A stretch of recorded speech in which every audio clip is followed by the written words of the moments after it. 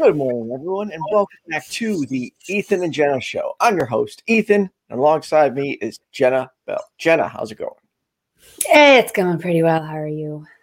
I'm good. A little tired. Sundays are always like a rough morning for me. I'm still trying to wake up, but we'll get through it as always. Once things start rolling, we'll adjust. Yeah. So today we are covering mental health and love, and what a better day to do that than Valentine's Day. Happy Valentine's Day to everybody. I hope you're having a good one, and I hope if you do have that special someone, they are taking good care of you. Personally, happy Valentine's Day too. Yeah. If you don't have someone, no big deal. Just as good. Cool. Yeah. Well, that's actually kind of part of what I wanted to bring up was just that there's so many different kinds of love, like there is obviously the romantic kind of love, but I kind of think that love is kind of on a spectrum and the romantic kind of love is just on one side of it. I don't think that it's better or worse or stronger or weaker. I think it's just one side of it. And there's different parts. There's platonic love, there's self-love, there's group love, just amongst having a little group of yours, there's all kinds of stuff. So today is technically the first Valentine's Day in 12 years, 13 years that I am single. Not because I was with the same partner, not because I was like different partners. Congrats. Yeah, thanks. I was like, crap, what am I going to do? Oh, I don't have to do anything. To be fair, you never had to do anything. That's a good point. But I always try to do something just because you do want that other person to feel special. But it's also good to do something when it's not just another day. Like if you need a special day to do something, then I don't know what I was going to say, but try doing special things for your partner just overall to make them smile. That's actually pretty much, that's the funny thing is that I've never done really Valentine's Day ever. Like we're just not big on that. We don't do the flowers. We're really big on, and not to knock people who do flowers. I know that means a lot to a lot of people. There's all these love languages, and gifts are a very legitimate love language to many people. And so flowers are a pretty easy way to satisfy that for a lot of people. But for the most part, we don't really like having things that don't have like a particular use. Like I don't have a wedding ring. Like we're just not those kinds of people. And to be fair, that's weird. It's not weird, just different, unique. It's odd. It is different. Yeah, it's a lot. What about you? What did you do for Valentine's Day when you had a significant other? Well, okay, so this is where this is going to be kind of weird because I don't know how I'm going to explain this to a partner in the future, but I still got Lori some things for Valentine's Day, but but that's the thing. Like the problem is people are so narrow-minded that when I've tried to explain that, like, oh, you must be trying to get her back. And it's like, no, I'm just trying to do a nice thing for somebody that was in my life for 13 years, or 12 years. So yeah, I got her a little balloon that said Happy Valentine's Day. And then I got her a card and just, put some lovey-dovey best friend best friend type of stuff in it. But that goes into what you were saying, how love is on a spectrum. Like at one point, our love for each other was like that of a partner. We were, husband, wife, like we loved each other that way. Well, now it's moved over here to where it's like, yeah, that's just like my best friend or my sister. Like that's what it feels like. It's evolved into, I don't know if it would be evolved. It was so much moved over to a different kind of love. That's awesome. And I'm glad that you're promoting that kind of love because to be fair, I was, I've seen some of your posts on Facebook lately and some of the ones about, let's see, what'd you say about checking your significant other's phone? Yeah, ever. Dude. So Jenna's not saying I check my significant other's phone. Right. I made a post saying in my opinion, there's no good, real good reason to have to be snooping on your partner. And for two, I kind of have a strict guideline there. Like my partner, I'm not fucking checking my phone. I don't care. It's mine. people confide in me, my close friends, random people on the internet will send me their stories and stuff. Well, they're consenting to me having those stories. They're not consenting to my current partner, my next partner, or the partner after that. I don't get it. Like, I think it's wrong to allow your partner unfettered access to your phone, particularly if anyone ever sends you a private message that's meant for you alone. And I'll see people who bounce from relationship to relationship to relationship, and they're okay with like every single partner seeing everything on their phone. And it's not like you have something to hide. It's just respecting other people. People, again, they're sending you a text message. They're not sending it to your partner. So do you think that there is something wrong with checking your partner's phone, or do you think there's something wrong with allowing your partner to check your phone? Okay, so I guess I can't technically say it's wrong to let a partner check your phone, but I don't agree with it. Now, you don't participate. I won't engage, and I don't care if you're jealous, if you're upset. This shit, like Johnny, you and I have had private conversations. You didn't consent to my future partner reading those messages. A lot of my friends, again, confide in me. We have private conversations. There's times I'll message certain people. I'll be like, hey, I want to ask your opinion on this. It's kind of like extreme, and I only feel confident talking to you. Well, I'm not letting someone else read that or read that person's reply. So I don't think people should be checking their partner's phone unless the partner asks them to check it. This is an interesting conversation. I'm not sure how much necessarily it has to do with love particularly, but this is very interesting. So, when you're talking about consent to someone like your partner, for me to consent to your partner reading my message to you, that kind of thing. Or just to throw out another example, just to make it a little bit different, is for me to be donating money to somebody that I believe in, and for that person to be donating to another person with that money, right? Is that right? Is that wrong, right? Am I consenting for my donation to be going towards that? The way that I see it is when I send a message to you, I am trusting you and your discretion with that message. I do believe that if there is a time that you think that you need to consult in another person, or if it's, I am consenting to expose myself to you and trusting what you're going to do with that, whether it is sharing it with someone else or allowing someone that you trust to see it or not. I am trusting you with that. So to be fair, yes, if a partner were to see something and take advantage of me that way, then that would make you the middleman, essentially making it your fault.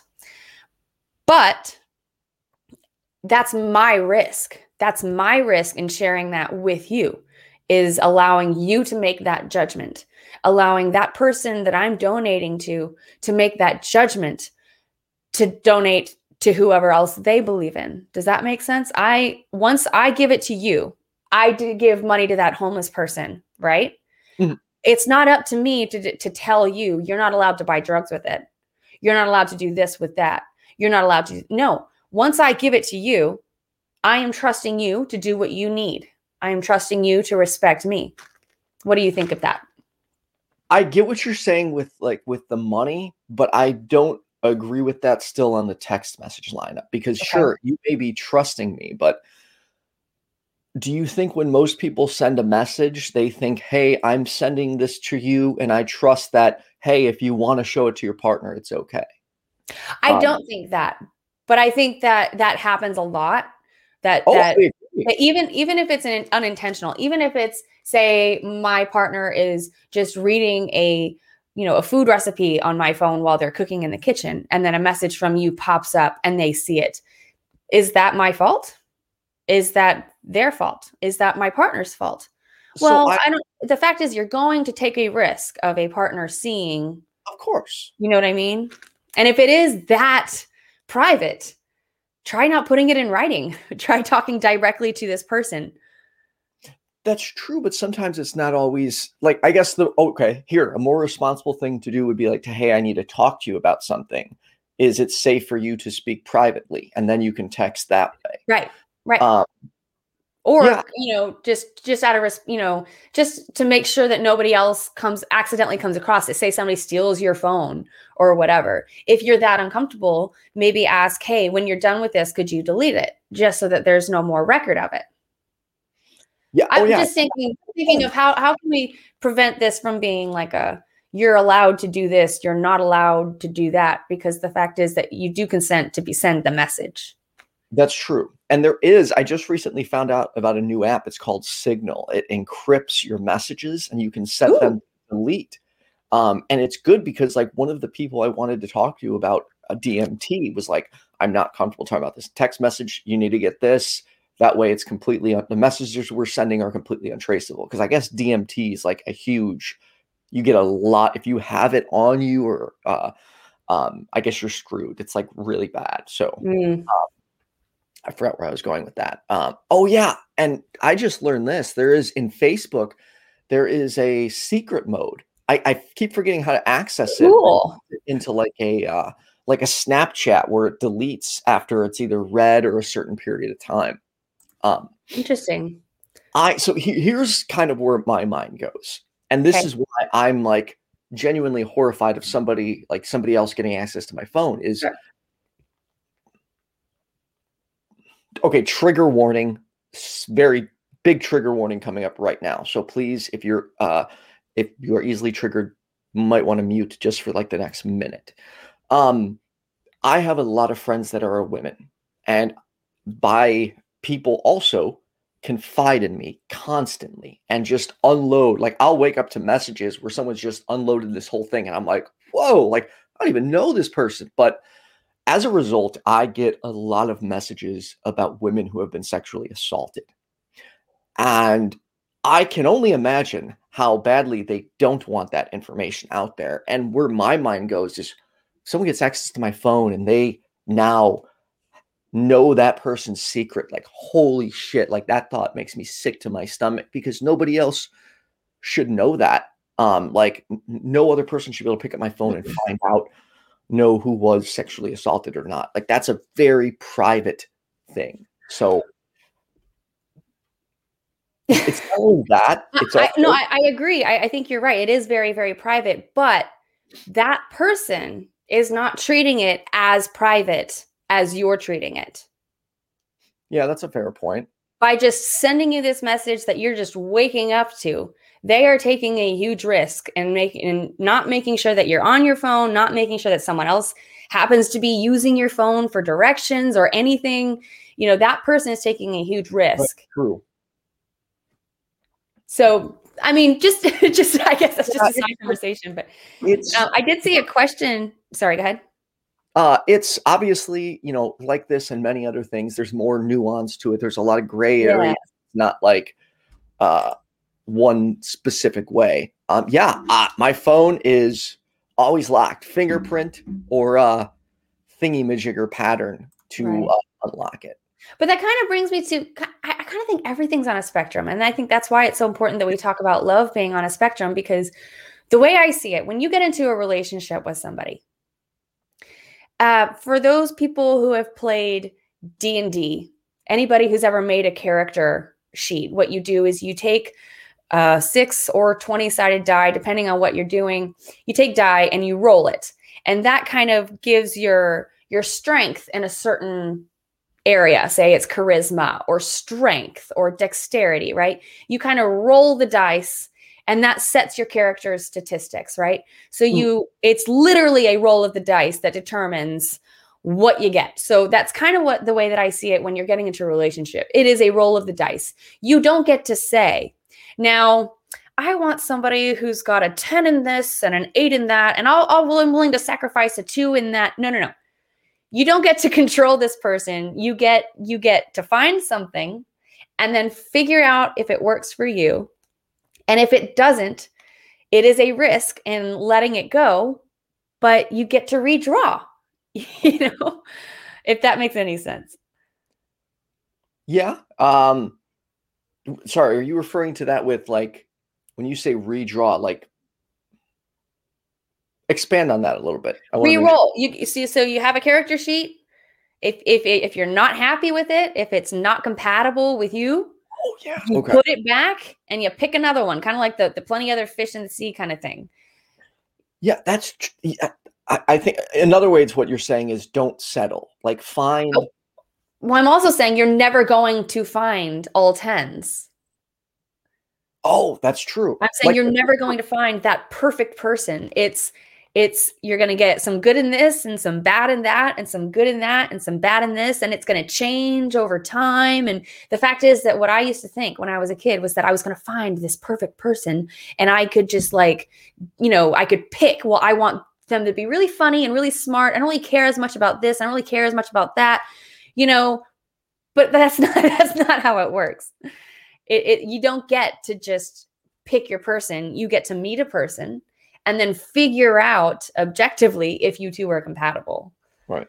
But just to answer this question before we get too caught up really quick, is it different when it's married couples or just boyfriend and girlfriend? A lot of people don't get married, and you don't have to for it to be a valid relationship. It's not like marriage is the end point. It's not like once you're married, then it matters, then it counts. That's just what makes it legal. Yes. And I think to kind of answer Dawn's question, I think they're referring to like overall like a permanent relationship. So no, Okay. I don't think it's different from any other relationship, whether you're married, whether you've been together for 15 years or not, like it's your phone. And there's just, if you have to sit and check your partner's phone, then I think you not only have some trust issues, but should you really be in that relationship? And one thing I've said, like if I've met someone who's like, well, I'm jealous, that's only because guys cheated on me several times. Okay, well, that's great. They cheated on you. I didn't cheat on you. I'm not going to pay for their mistakes. So you're not going to take those trust issues you have with other people and put them on me and make me prove myself to you. That's a very interesting stance, and I think that's a very fair stance. Speaking as the person who used to be really insecure, not sure if I was getting cheated on, I was cheated on, it broke me. And I was terrified that it was going to happen again. And to be fair, or actually, not to be fair, but to be honest, I was that person for a while. But after enough times of confirming, this person isn't doing stuff behind my back. This person isn't sneaking around. I was caught off guard. I expected to find something negative, and I didn't. And I was proven wrong enough times that I learned, oh, it's not everybody. It's not every time somebody says this blanket statement, oh, I'm going out. It's not like that means X, right? It's different for different people. You have to get to know each relationship differently. You can't say, this is what happened in this relationship, so that's going to mean the same thing in the next one. No, I agree. I think it's, consider like I take my skepticism into everything. And I think that's unfortunately a mistake. That's something not a lot of people do. Like they will go into the relationship and pull rather than use their like past negative experiences as a guide. They'll use them as this is how like the relationship was and at like kind of like put all that crap on you. And I go into a relationship with a blank slate. So let's say I am dating someone and this woman's like, hey, I'm going to my guy friend's house to get drunk. Okay, cool. Don't care. Do I have a reason not to trust you at this moment? No. So I'm going to trust that you're going to make the most you're going to make a responsible decision.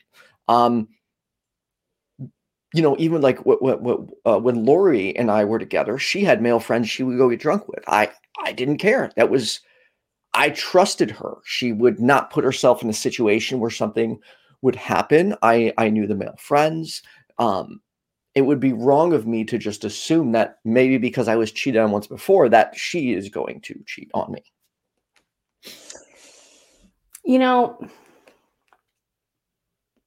If you were in a relationship with someone and they went and said, I'm going to so-and-so's house and get drunk, and they cheated on you, and then you found out, you break up, right? Not because necessarily they slept with someone else, but because they lied to you, right? They broke your trust.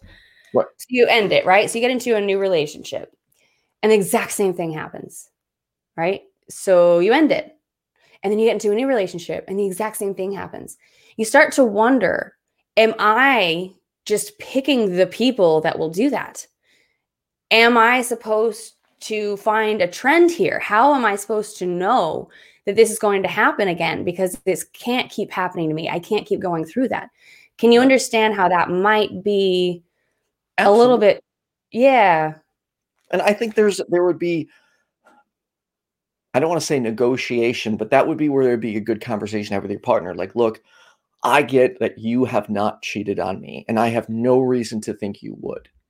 Unfortunately, the past 3 relationships I was in, this scenario came up and I got cheated on. So I am a little bit uncomfortable with it, and I don't want to see that happen again. Right. So it comes down to open communication. That's where I've learned. Communication is everything. Like that being a skeptic has taught me is it has improved my ability to communicate with potential partners or people I'm going on a date with. You know, I set very specific and honest guidelines. Like if I said to this lady friend the other day, I'm like, dude, you want to come over, get high and cuddle, but no sex, just that. Like I am very direct in saying what I need, because to me, like luring them over, like with cuddles and then being like, "Ooh, I want to bang you," is just, that's kind of shitty. It's bringing someone over under false pretenses. So be honest, be open, communicate your feelings in the best way you know how. Easier said than done, but you are correct.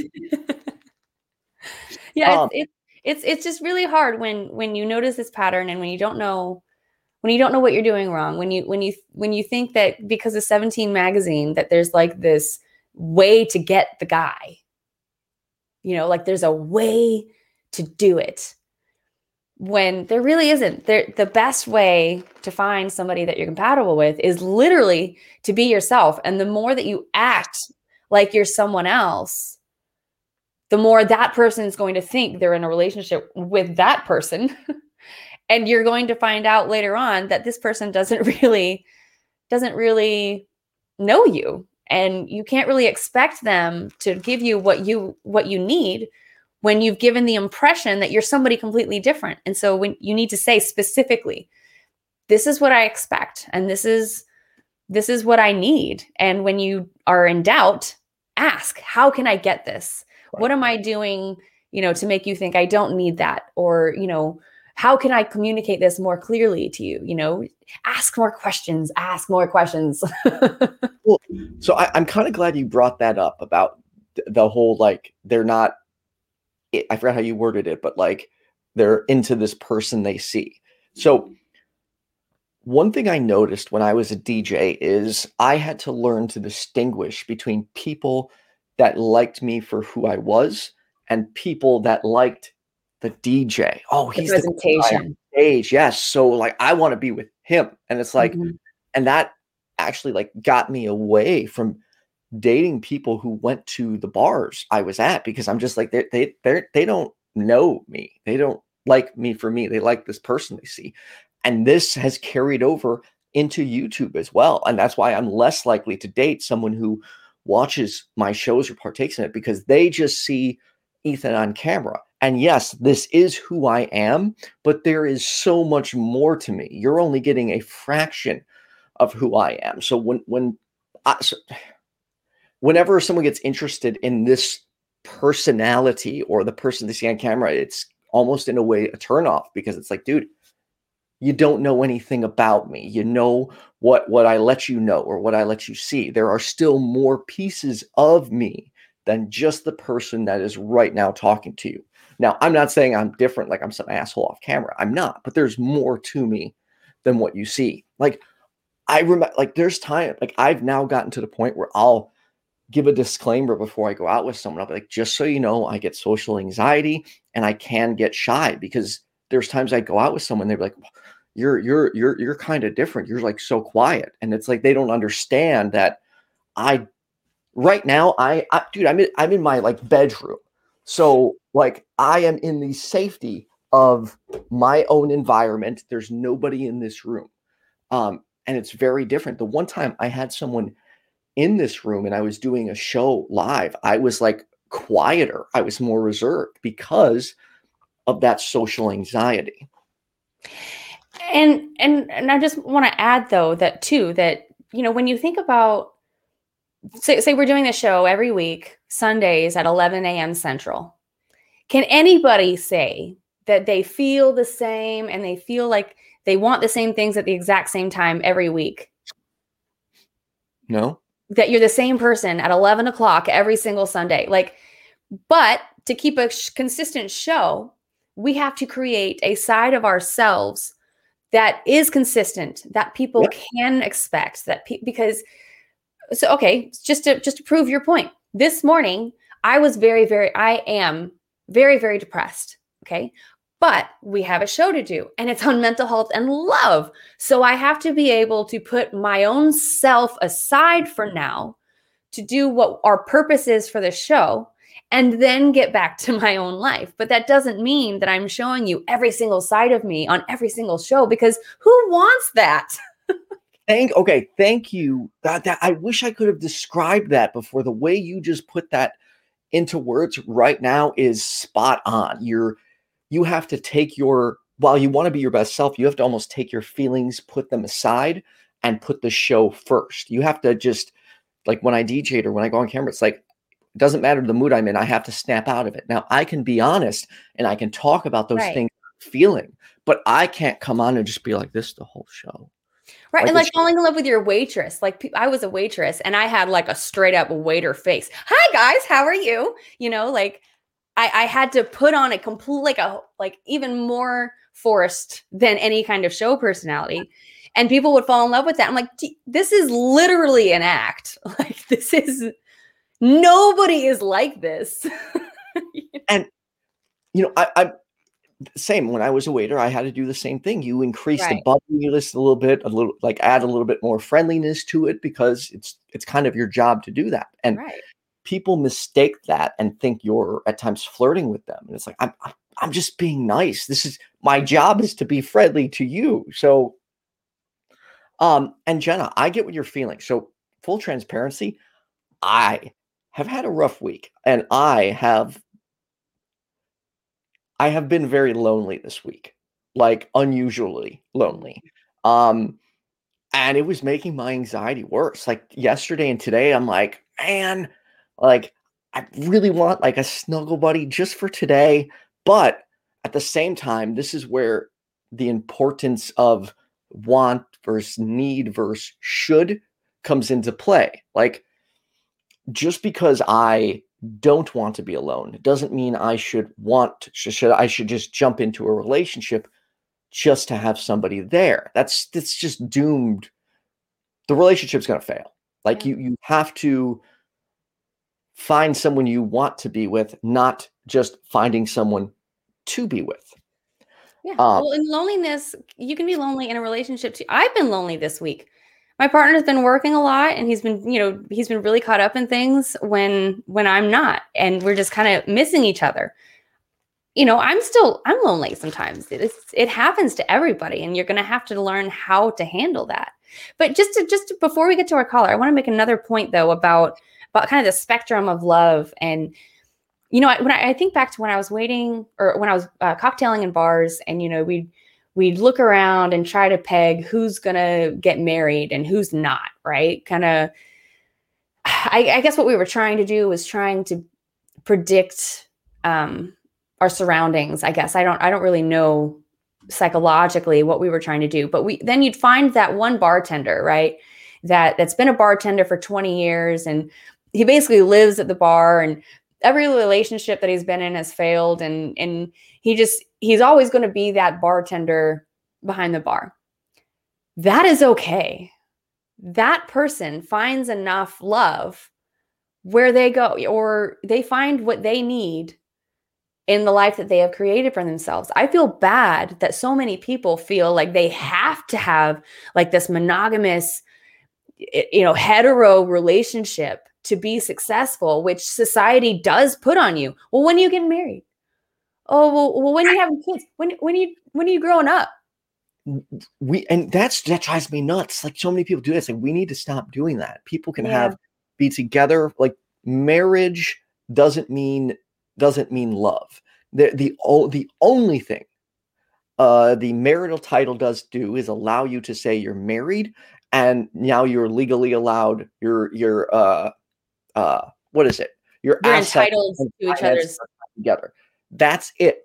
And in my opinion, the first person who decided to get married was a dick because he was like, I love you so much. I want to get the government involved in our relationship. Like, who does that? Like, Well, actually, I've been listening to the Great Courses, and there is a lecture on the year 1066, right? And apparently that was like a huge turning point for Europe. And you know what I learned was that the reason that monogamy was forced so hardcore in Europe was because it was easier to tax people if they had these regular marriages. One man, one woman is much easier to find each person and only once and tax them than if this person is in this relationship and that one and that one. You don't know if you've taxed them yet or not. So it was forced on society at different periods by the monarchy because the people at the top said, it's easy to take your money if I just make you do this. That's okay. I didn't know that, but see that to respond to like what Caitlin just said, I don't even where is it? I don't even care about a marriage certificate, but I want a wedding someday. Dude, that's great. Hey, people, yeah, have weddings, have a party. It's a big celebration. But people are so quick to want to sign on a dotted line when it's literally it's making things more complicated. How many times have you seen someone get married and they say, oh, wow, everything changed? People start acting different because now you can't just give up on the relationship. You're legally tied. It complicates everything. And in my opinion, if you love somebody right now, you'll love them 2 years from now. If you truly love somebody, you'll love them 2 years from now. There's no need to rush into a relationship. Like when you see these people after 3 months, like, I'm so in love. Please, I'm sorry. I do not in any capacity think there's not love at first sight. There is infatuation at first sight.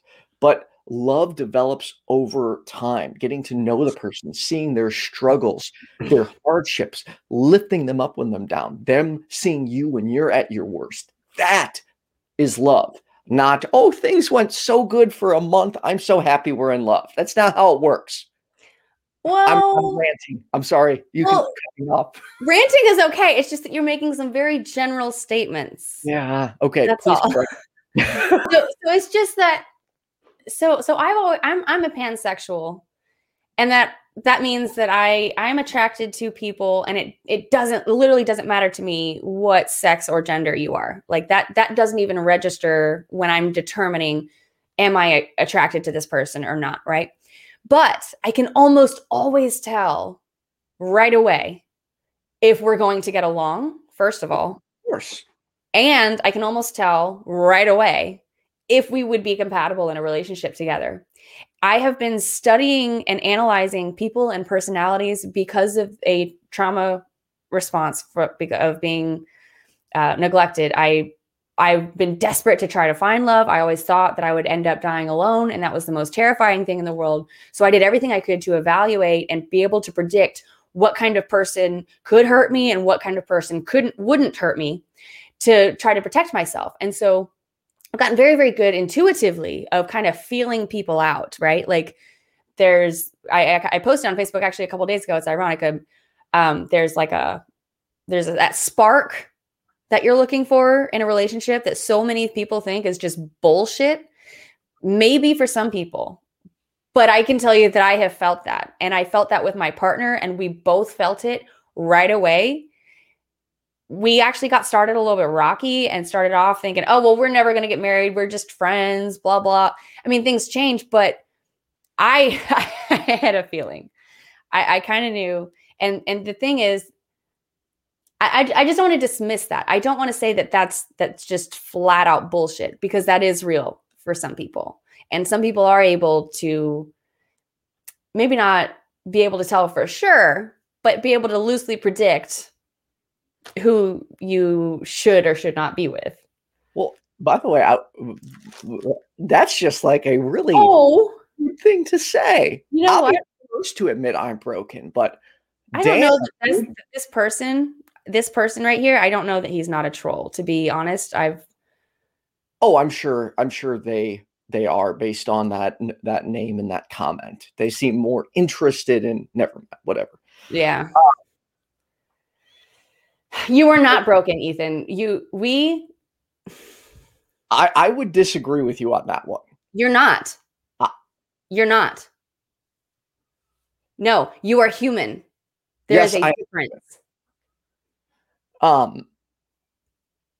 Please tell me you understand that. I mean, I understand the difference, but I can't help the fact that I do feel broken. Feeling broken is understandable, and feeling broken is valid. Feeling broken is completely normal because we all are human. Yes. We can see our flaws. We can identify everything about ourselves that we would like to make better. And that is what allows us to actually get better. If you couldn't see your flaws, if you didn't feel broken, how could you know how to grow? That's true. And growth is important. I mean, to some people. Like, dude, I just want to keep improving. Like, I want to become a better human being and keep getting better. I want to get smarter. I want to get better at everything that I do. And that's also, to me, where truth is so important, because so I have a huge issue, and I don't want to get too far off topic, but for me, when it comes to love and relationships, there is nothing more important than honesty, even if it hurts. Like when someone's like, let's say I do something really stupid, or I wear an outfit that makes me look horrible, and someone's just like, oh, no, it's still a good looking outfit. At that moment, I stop trusting them. Like, trust is huge to me. I need to know that the person I'm with is going to tell me the truth, even if it's not what I want to hear. Additionally, same with like sex. People are, in my opinion, aren't critical enough. Like, why not? Okay, yeah, that sex was okay. Here's how you can improve. Or, hey, that sex was bad. I need you to get better. Okay, cool. Let's do this. Like, you don't learn and grow from being told you're doing things right. Now, granted, if you are doing something right, then of course you should tell somebody. But I would rather know when I'm making a mistake, because that's the only way I could correct it. I don't know if I would say, hey, that sex is bad. I need you to do better. Dude, I might say, hey, could you do a little less of this or a little more of this? Yeah, you could have the wording, but if I was like actually bad in bed, I would want to know. Like, I wouldn't want someone, and this is where I end up having issues, because society is so trained to tell people what they want to hear just to make them feel better. And I do not like that. Like, once I start hearing what I want to hear, it's like, I'm done. I do not trust you. We are cool, but I will never let you close to me, because I can't count on you to tell me what I need to hear. That is fair. Actually, that reminds me of when, so I was in a very Christian type relationship before I deconverted. So I even got married as a Christian, and we had like a traditional Christian expectation at the beginning of our marriage. And then as I deconverted and I started learning more about my own sexuality and my own identity and everything, I told my partner, I said, if you ever, met a chick that, he's straight. I was like, if you ever met a chick that you thought, man, I'd really like to get to know her better. I'd really like to, or I'd really like to sleep with her. I was like, I hope that you would tell me so that I can make that decision too. Caught him off guard. That would have caught me off guard too. Right? But this is how I see it, is we're best friends. Right. He used to be able to tell me stuff like that. That's actually kind of how we started falling for each other, is we would both talk about chicks together. Right. And then we, whatever. But I told him, I said, I'd like to be a part of that conversation with you. If you are having those feelings, I love you and I trust you. And in this relationship that we have built together, I know that you wouldn't go behind my back. So why remove that from you if I trust you, if I feel comfortable and I could be interested, you know? That's a good point. And also makes me think of something else on how you see some people get in a relationship and make comments like, my man can't be looking at anybody, or can't have He's anybody. looking. Please, I'm sorry. You can't be that insecure in your relationship. Like, when you love somebody, that love doesn't remove physical attraction. You're not all of a sudden like, oh, I'm not attracted to anybody anymore. And that would be ridiculous to think that. Like, we still have physical attraction. You just may not have interest in doing anything further. I think that's what working at the strip club has taught me is that sex is sex. You can turn sex into making love, but just because you're both naked does not automatically assume there's love there. Agreed. And also, like, just because you're laying in bed together doesn't mean there is anything. Okay, so like there was this one person recently who said, I'm okay with how close you two are as long as you're not laying in bed together. And right when she said that, I was like, well, shit. I'm like, we have laid in bed together, but it's not even like that. Like, we'll like lay in the same bed. Like, honestly, like two best friends we'll have the iPad in between us. I'll be on this side, I'll be on this side, and we'll just be smoking and watching a movie. So it's like, there's not even the danger of something physical happening because neither of us are physically or emotionally into each other in that capacity. The fact is that things can change.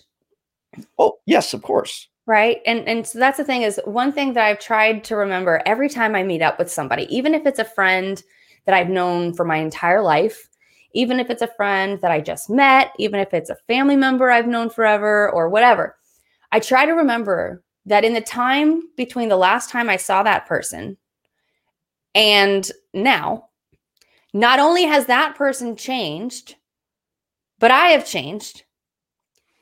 And even if it may not seem like that person changes, they may be presenting to me that way, but we all changed, and we can't just come to see somebody and just put an expectation on them that, well, this is what I am prepared to meet up with.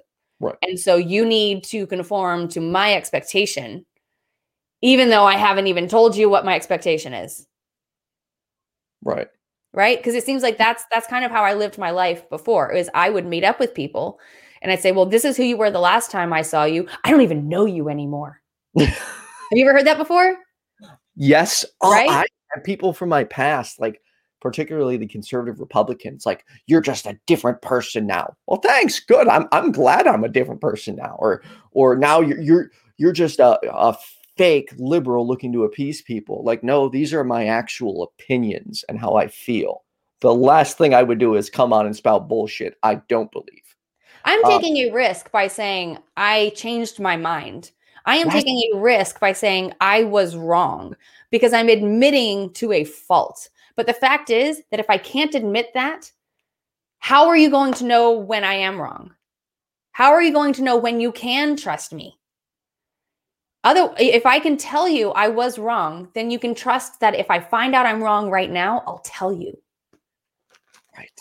Like, we should implore and respect and encourage, I don't know, I was wrong. And, when someone admits they're wrong or admits they made a mistake, it's important to not like shove that in their face. Remember, you did this, you said this. Like, no. If people make a mistake and they own up to it, give them a chance. Don't hold it over their heads forever. Well, it's really difficult. That's the thing. The other part of the spectrum is that you are the only person. You, representing yourself in a relationship, is you are the only person who can decide at what point a certain behavior is too much, right? So say somebody's hurting you over and over again, right? You are going to have to decide when to stop allowing them to try again. Because the fact is, we all make mistakes. And if we want to try again, we're going to have another person to give us that opportunity, correct? Right? Especially if you're in a relationship. And if you and I were in a relationship, you would have to at least allow me the chance to try to be different. But for one thing, I should never stop trying.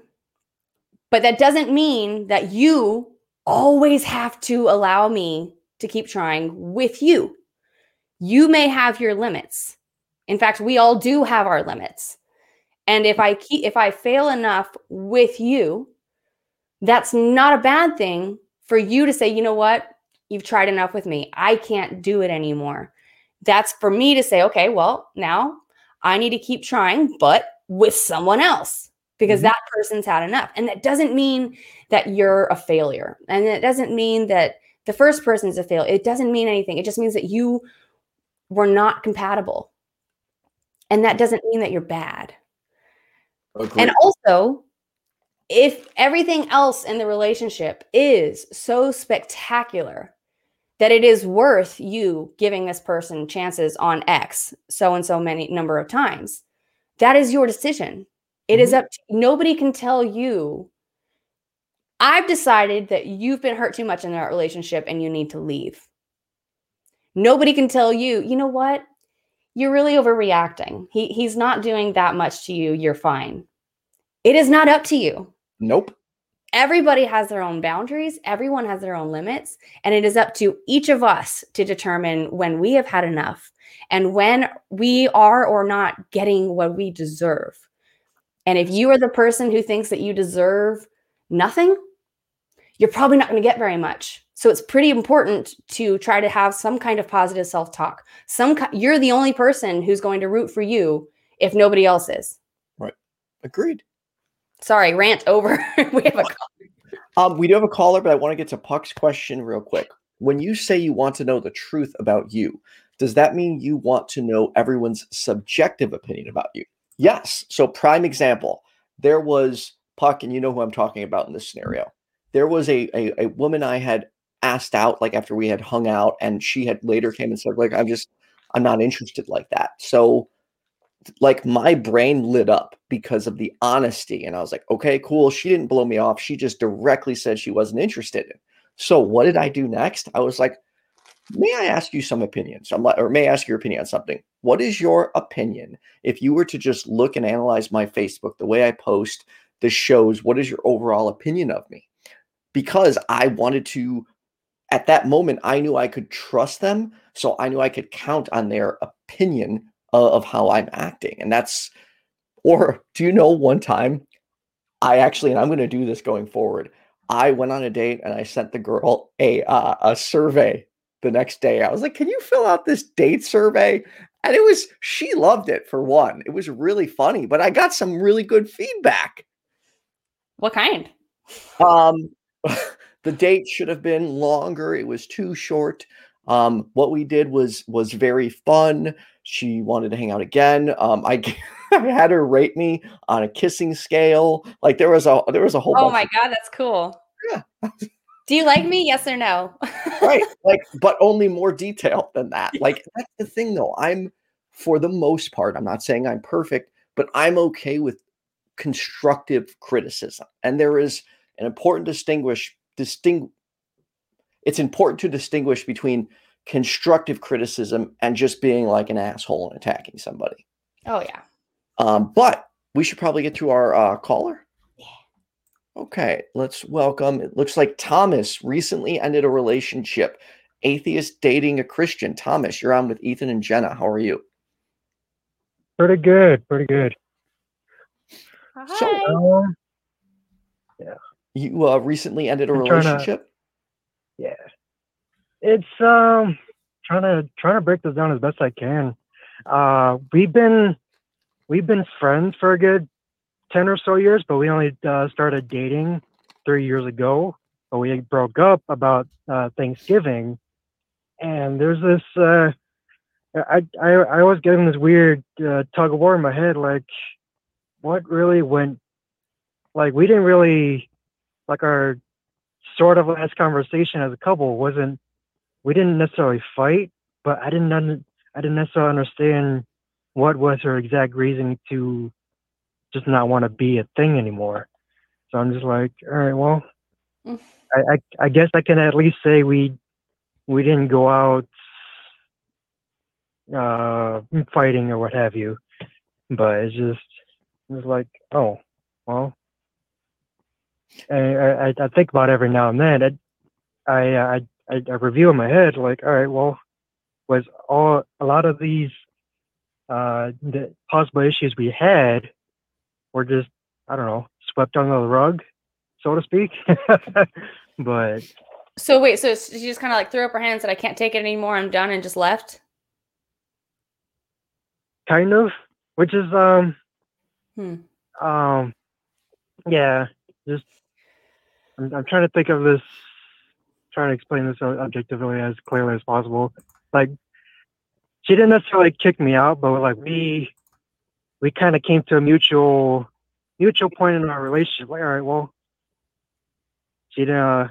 I understood that we've been fighting a lot. I understood that. All right, well, maybe we're no longer compatible. Like, okay, but three months later, I'm still battling my head.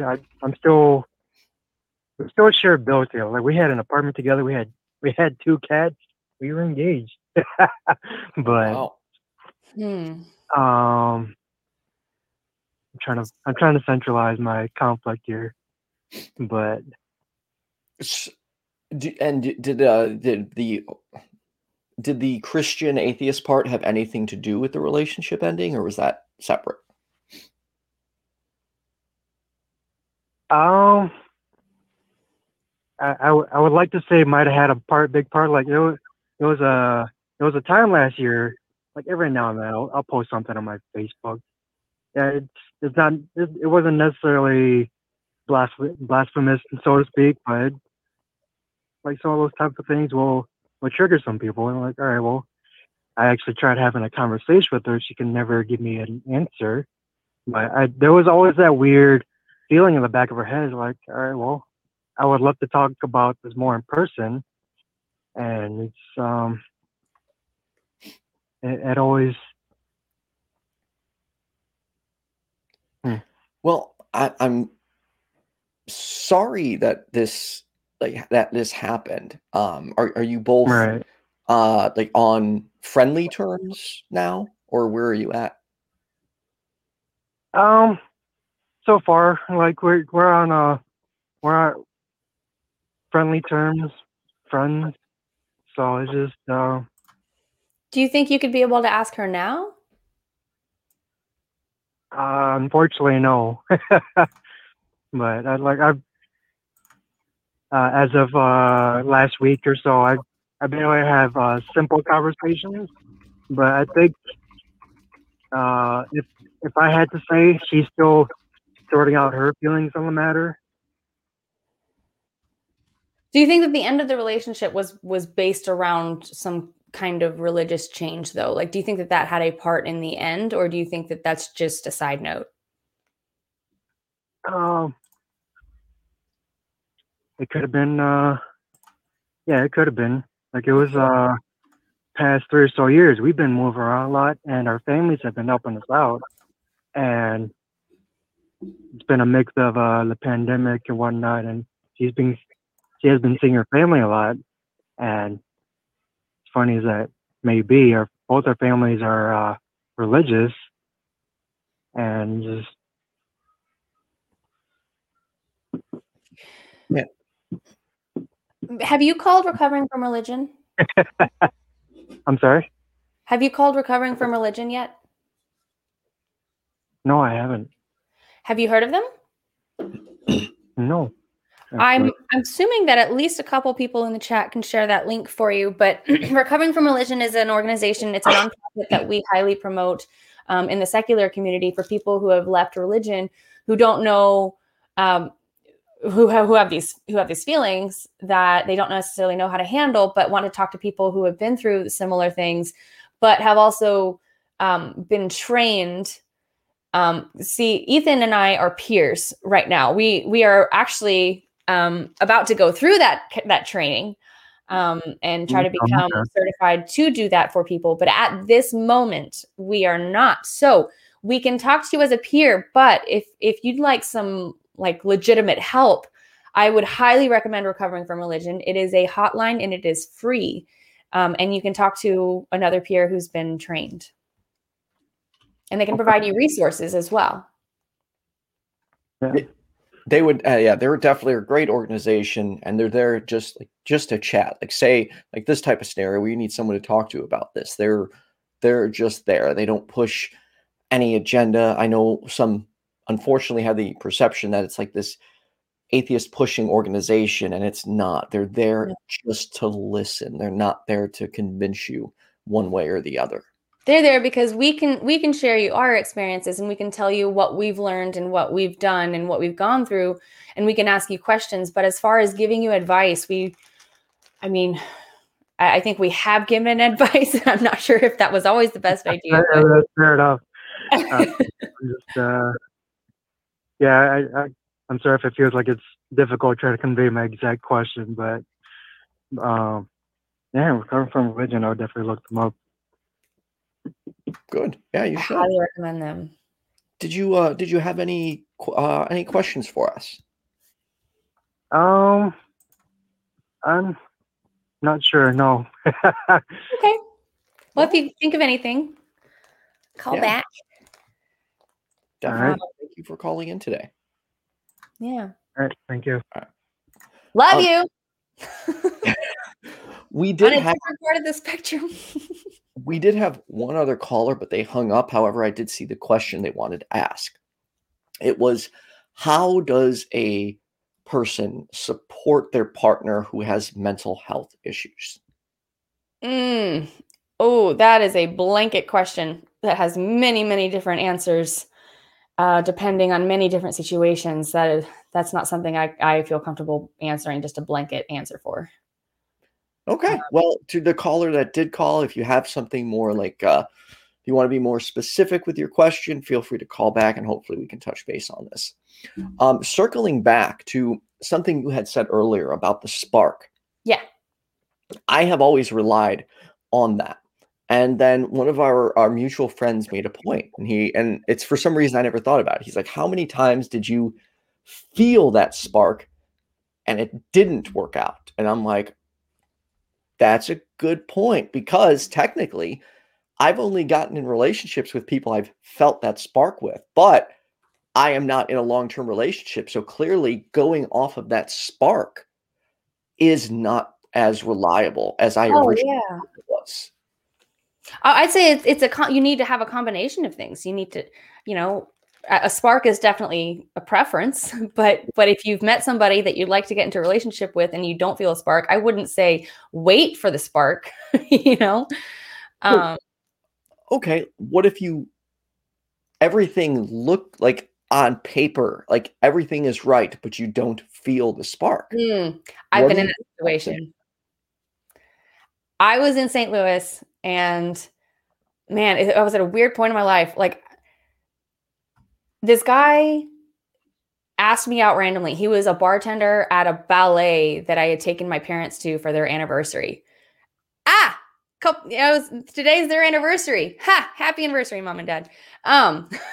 Anyway, he asked me out. He was charming. The way that he asked me out, I thought was so smooth. He was going to college at the university to be a doctor. He drove a BMW. He was really into me. On our second date, he took me to the grocery store to buy some fresh ingredients to cook for me. Like, basically had like everything that I was looking for if I had a checklist. And after that second date, I remember sitting there, we're eating the food, and it was delicious. In fact, I use his way of making tuna salad to this day because I didn't like tuna salad before this, right? So I had a great experience with the guy, but I just wasn't feeling it. To be honest, I didn't feel like I could be myself around him. I felt like he was on this level that I had to pretend to be someone else to make him feel comfortable enough that I'm on his level when I was like, I'm just so normal. Like I'm a t-shirt and jeans kind of girl. And he seemed like the type that wants a girl who wears heels. And I just don't, you know, I was like, I just don't feel like I can be myself. And so I ended it. I was like, I'm sorry. I'm just not feeling it. Right. To answer Puck's question, I actually haven't. Well, no, I don't think I have actually. So I haven't either. Yeah. So, you were actually the one who originally pointed that out to me. I don't know if I can consider it reliable anymore. And then best sparks can fade. That what kind of, to your point though, sparks don't imply that means it's going to work. True. A spark. So in my opinion, a spark is more along the lines of like first impression, initial attraction. I think that that's very helpful in starting a relationship. If you want to really like the person, you're more likely to really like the person, right? Especially if they also have all of these characteristics that are really compatible with you, right? So that would make it work. But that's not all that you need. No, that's true. I know for me, it's going to take more than a spark before I jump back into a relationship. Yeah. But I'm very conservative in that sense. Like I'm not ready to just be like, I was tied to someone for a very long time. So I'm not ready to just be like, yeah, let me just jump into the next one. Like I kind of want to experience life a little bit. I'm not saying I won't jump into a relationship. It, of course, may not eventually happen. Hell, who knows? Maybe I'll become poly. I don't know. Like, who knows what the future holds? I just try and take it day by day. Yeah. And to be honest, so I'm in a monogamish hetero relationship, and I'm legally married. And I've something I thought about. Just I'm changing rapidly. Yes, I absolutely, hands down, plan on being with my partner for the absolute rest of my life. He and I, our relationship, the way that it works, we both like the way that it is as a monogamous relationship, the way that he and I work together. But if something were ever to happen, right? People die, people leave, all kinds of things happen, right? If something were to happen to this relationship, I don't know that I would necessarily look for a monogamous relationship again, just because I've learned that I've learned how to function by allowing my friendship circle to become a little bit more of a support system for me, rather than kind of going back to, just like, oh man, I'm getting lost. But I have something, there's something here. Traditionally, the way that we were raised was that the family's the foundation, that there's two parents and those are the foundation of a family, right? That's working for us right now, but I've learned that that's not how it has to work, I guess is what I'm trying to say. I'm learning that we can make it off of platonic relationships. Yeah. And people people should be able to have any type of relationship that they want, as long as it's consenting adults. Yeah. Well, sorry. I'm sorry. I get lost on tangents. Please, let's get to the caller. It's fine. Yeah. Oh, yeah. We should get to our caller. Okay. So next up, we have this person wanted to go by anonymous, didn't want to use their name.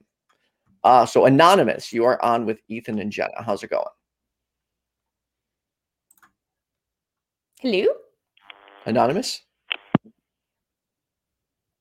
Uh-oh, I think we lost him. They dropped. All right. Well, let's get to our next caller. IQ, you're on with Ethan and Jenna. How's it going? IQ! Hello. The one and only. Happy Hallmark Day, everybody. Happy Hallmark. Share some knowledge to us. Oh, see, I make that joke as it being a Hallmark Day, and it pretty much is, because it's been glorified. Just the same thing, where they just took Christ out of Christmas and now it's about presents. The same thing. It's just taking something and just marketing it. Yes. But you don't have to look at it that way.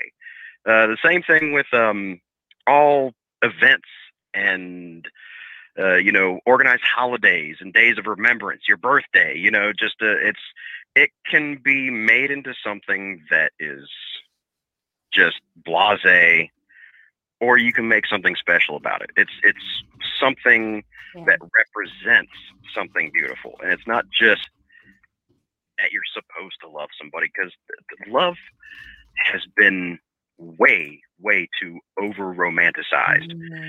You get this vision of grandeur where, Jen, you were talking about this earlier, where you're just going to meet the knight in shining armor. They're going to be this perfect thing, like you were ordering a fucking meal from Burger King, right? And shit ain't Burger King, and you find that out real quick.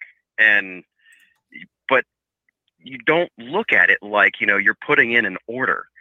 Yes, there's certain aspects that you like to find out about people. There's things that you want. You need to be compatible with somebody, but there's a certain checklist of things that need to be there, and there's certain things that you need to be like fluid on. Right. Because what you're celebrating is all of our individualities. If you want a robot, I'm sure technology has came a fairly long way with, AI and sex robots and whatnot. And I'm not going to kink shame somebody. If they want to do that, that's their thing. Do your thing. But you are dealing with a human being. They're going to have some, what you consider to be flaws. Yeah. But they're going to cause strengths in other areas. You need to celebrate this person for who they are. And, you need to be compatible to a sense to your basic lifestyle, but they're going to leave clothes on the floor. They're not going to probably do the dishes right away. And the more you know somebody, the more things you're going to find out about them that piss you off. But it's life. You realize that you're not perfect either to this person. You try to meet halfway, and you experience life, and you try to smile as much as possible, because that's what we all want, right? Happiness. And you're not going to do that by trying to mold somebody into what you think perfect is, because you're trying to take their individuality away. And that is bullshit. You can't, you're talking about the phone thing. That's, if you are doing shit that makes it a problem for somebody to go through your phone, reconsider the relationship you're in. If you feel the need to go through your partner's phone to, maliciously and just to bust them on something, reconsider the relationship that you're in. You need to have trust. And if you guys do not need to be in this relationship, don't be in that relationship. But you need to be able to send them out with their friends. Oh, who exactly were you with? What exactly were you doing? I need a timestamp. God. No, give them a little fucking room. Who wants to live like that? Be them. Let them go out and be a person, because you don't own this person. I will say this again. No matter if you are in a relationship, if you're married, whatever, you do not fucking own anybody. No, and that includes kids either. I want to expand on that real quick, IQ. That includes children and pets. I have heard countless people, well, they're mine, they have to do what I say. No. You don't own them. Children are not your iPhone. Pets are not something you just, look, this is mine. No. They are independent, conscious beings. And that's where, we got into consent and cats. Be aware, don't take what I'm about to say too seriously. There is a level of humor applied to it, but I did make a status that said I don't trust people who don't like cats, and usually they're bad in relationships because they want the cat to do what they want it to do, as opposed to just letting the cat be themselves. And oftentimes people do that in relationships. Well, you need to do this. I don't need to do shit. And at all, you don't own me. And anytime I do, if I'm ever in a relationship with somebody that attempts to make me do things I don't want to do, it's not happening. And it's almost rest assured. And this is actually something I need to work on emotionally, because it's one thing, again, Puck pointed this out to me. I guess I shouldn't, sorry, but he did, is there's so many times because my expression was stifled for so long that even someone just a little bit possibly making a suggestion at times can make me like, nope, you're not putting me in this box. I'm doing what I want. And that is something I need to work on because it's a trigger for me because I've been used to people telling me not to do things. So when I hear that, I shut down and I'm like, nope, it's my life. I'm doing what I want to do. As long as I don't hurt anybody. And that is one of the most important things is before you have a successful relationship with somebody else, there's somebody that you need to have a good relationship with. And I'm not going Freudian here. This is the relationship with yourself. Know yourself. Know what you want. I'm still learning about myself, and this will continue till the day I die. Yeah. But establishing that relationship, knowing what triggers you, knowing what you can tolerate, knowing what you find completely intolerable, and setting those boundaries with yourself and understanding that is very important with establishing a good relationship with somebody else because you know where your flexibility is. You know what you can let go. You know what you need to stand firm on because it's something that's just you. But this isn't something that you can necessarily just already know. This is something that sometimes you have to be in a relationship in order to learn. It's not intrinsic knowledge one bit. Right. Like I said, it's a lifelong, it's a journey. Right. But you need to make these mistakes in life to figure it out. Exactly. You need to go out and you need to be in some bad relationships. Hopefully somebody can get through life without ever having to go through the bad relationships and they just get lucky. Less suffering is always good, right?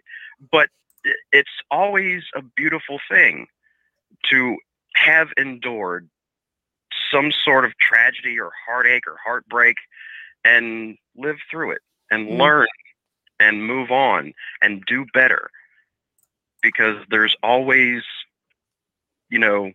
tomorrow. There's always, you can get past anything. It's never really over. If you're still alive to complain about it, you probably shouldn't. It's not over until it's over.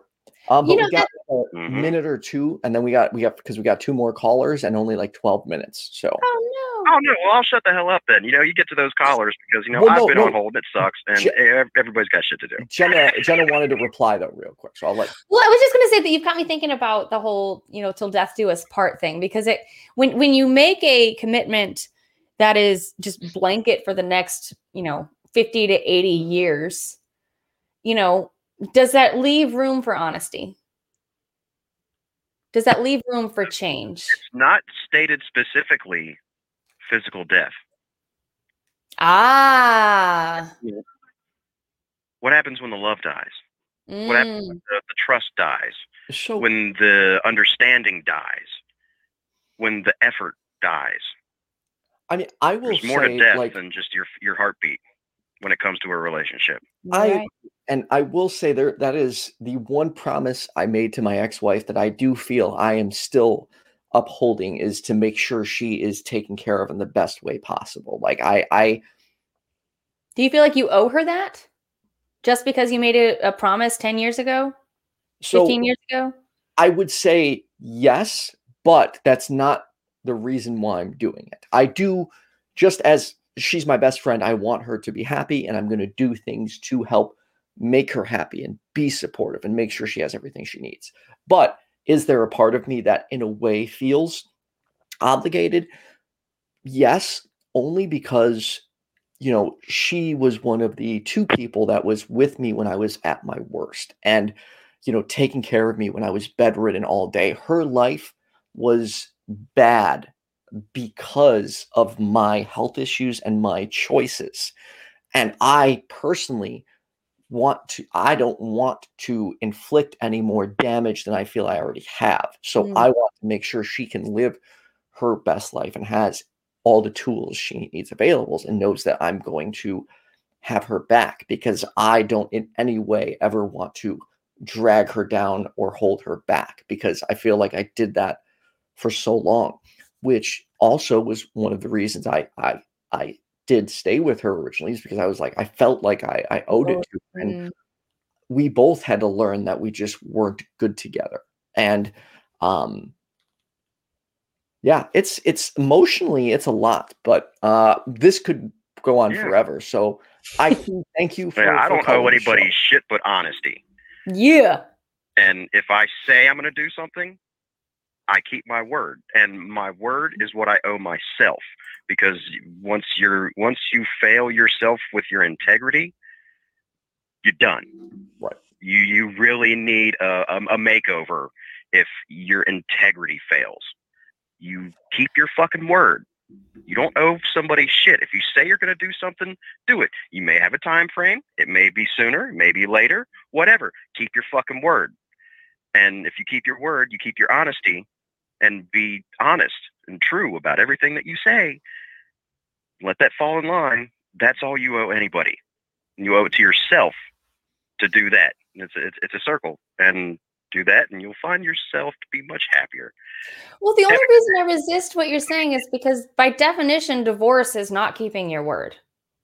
That's technically true. And I can't say I disagree with that. I understand that you made a promise and that was your goal at the time, and that's respectable. But the fact is that no matter what your goals are at any point in time, no matter who you are or how trustworthy you are, those can change, and that is okay.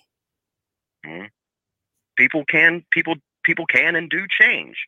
You drift apart. You're always going to be a product of your environment, and as the world changes around you, you can personally change. Your interest can shift towards this, towards that, and people can change. And if you drift apart to a point where you are no longer beneficial to each other, you're no longer compatible to where you're offering each other the maximum amount of happiness, right, you are keeping your promise by a divorce.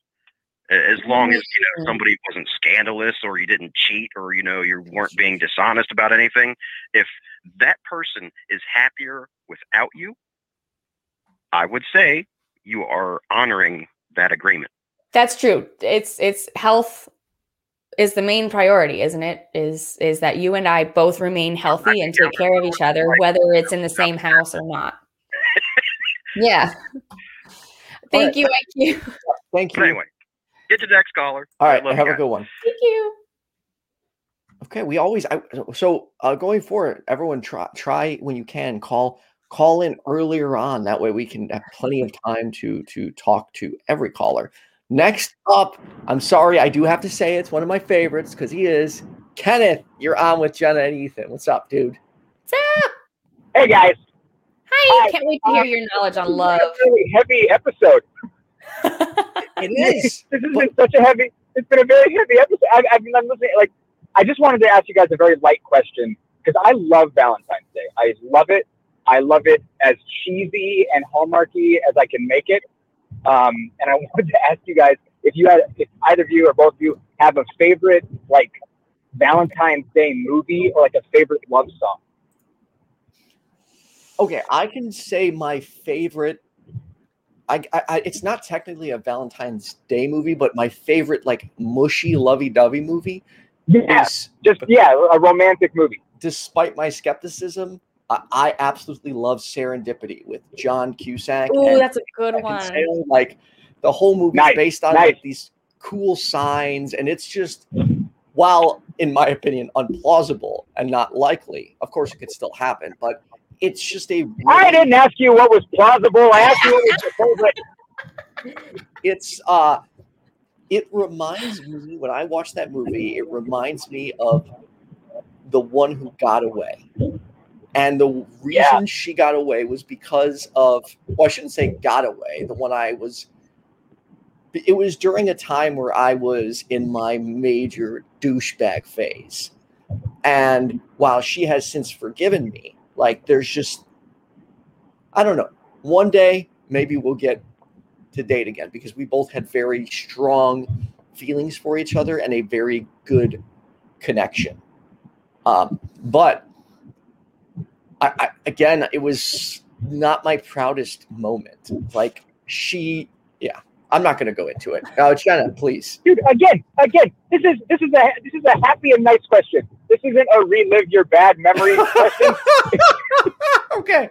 All right. Well, all right. It was great. It was great experiences. The movie, I do love the movie. It makes me feel all special inside. So Serendipity is my final answer. Hell yeah. Jenna? I don't. I you know, I mean, I've never been able to pick favorite movie, favorite song, favorite this, favorite that, because I have so many different favorites depending on the minute of the day. You know? I'm like, oh man, I'd have to go through all of my movies and like really take a chart and like Venn diagram it and be like, okay, this is probably my favorite most often, but this is probably my most favorite. But you know, it's like, I don't know. okay. What about you, Kenneth? Oh, I mean, there's tons. Crazy Stupid Love is a great Oh, one. that's a good one. When Harry Met Sally. I love When Harry Met Sally. Love Actually. Sleepless in Seattle. I'm such a fan of these like ridiculous movies that I even for the longest time had The Notebook was one of like 4 movies that I had saved on my laptop. And whenever I would fly anywhere, I'd watch The Notebook on the airplane because I would just get lost in this movie. And before you know it, I'm ugly crying and making the other passengers uncomfortable. I'd be on there like, oh, beautiful. Have y'all seen Somewhere in Time? I have not seen it. No. Oh my God. I just saw G.A. Morris typed it. What? Somewhere in Time. Somewhere in Time. It's a story about a guy who accidentally goes back in time and gives a pocket watch to a woman that he meets at that time. And then he accidentally comes back to the future.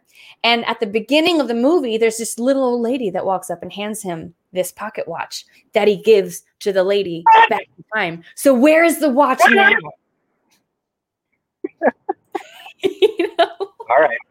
Sorry. Okay. I'm gonna have to watch this. Go watch it. I recommend. I'm gonna watch this movie and ugly cry this afternoon. So where did the watch come from? Yeah. That is such a question. Well, thank you for the lighthearted question that I unfortunately turned into the negative experience. Oh, stop it! I love you guys. Have a happy Valentine's Day. Happy Valentine's Day, Kenneth. Thank you. Thank you, Kenneth. You know, we didn't even get to really talking about love languages. No, dude, my love language, like massages and cuddles. Like that's like touch. Yeah, touch overall. Like just like, okay, there was one and I like partner I knew it wouldn't work out with right away because I'm a touchy, like massagey dude. Again, if consent is involved, I don't just start touching people. Right. But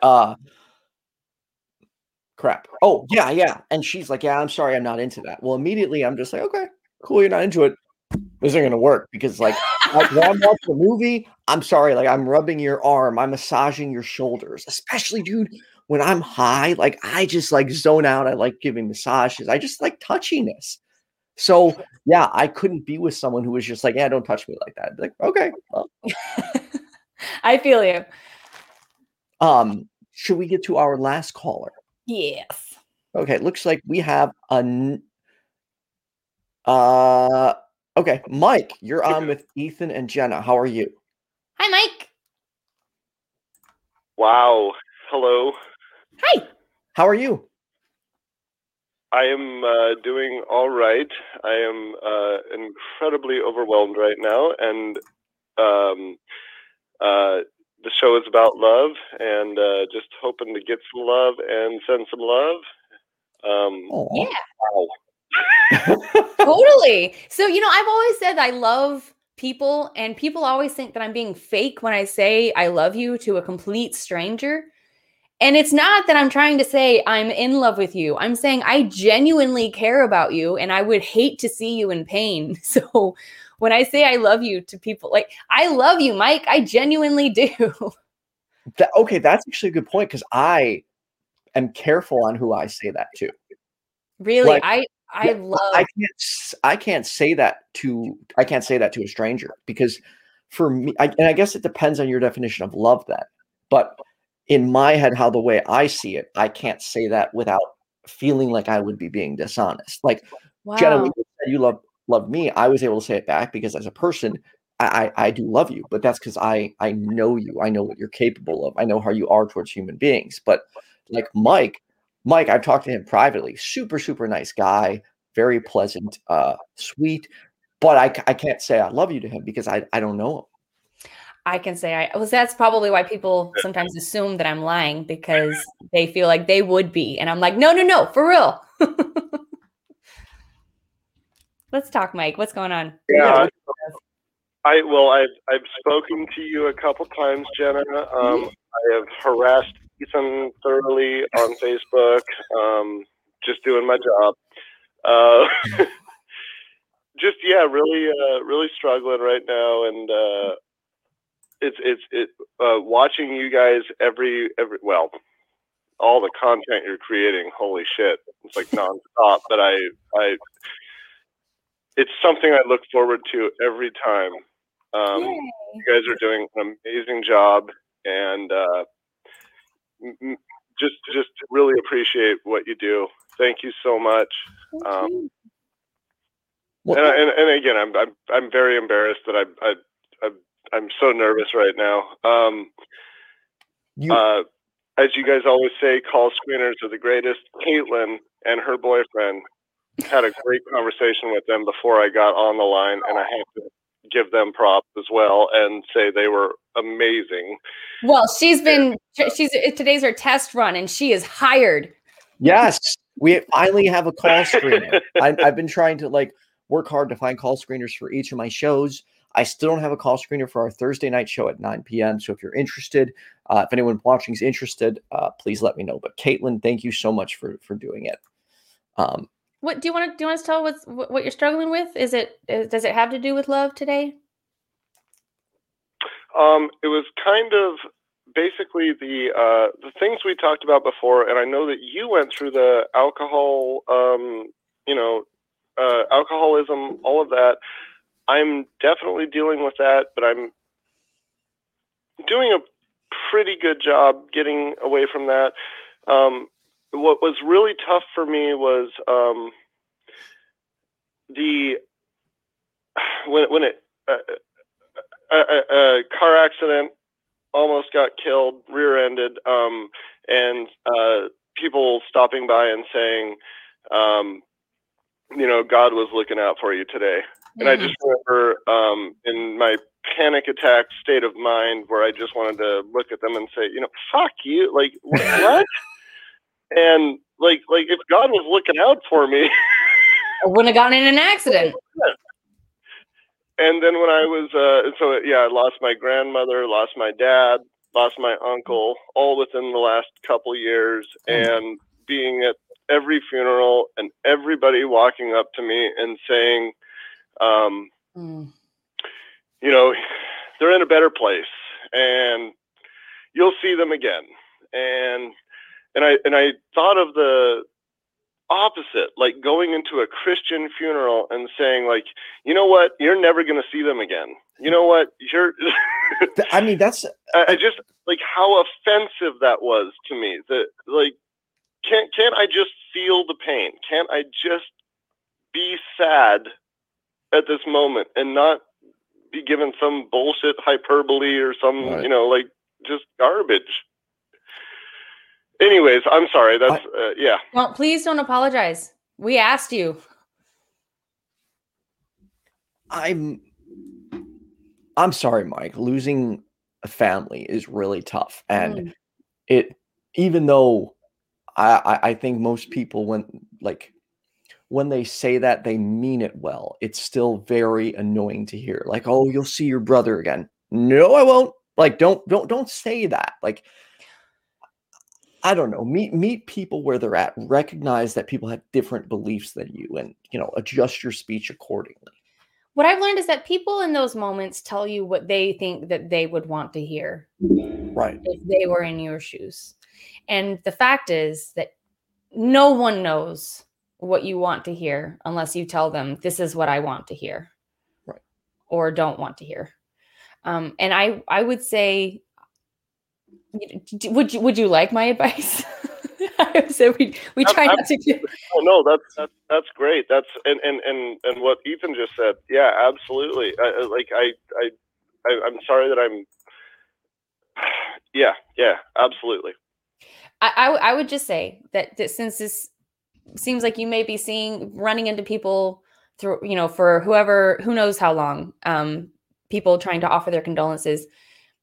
I wouldn't say I'd recommend against telling them something along the lines of, I'd really like to I really would like it if you would just sit and be with me, or if you would just sitting quietly with me and let me feel this, or just straight up tell them I don't need that.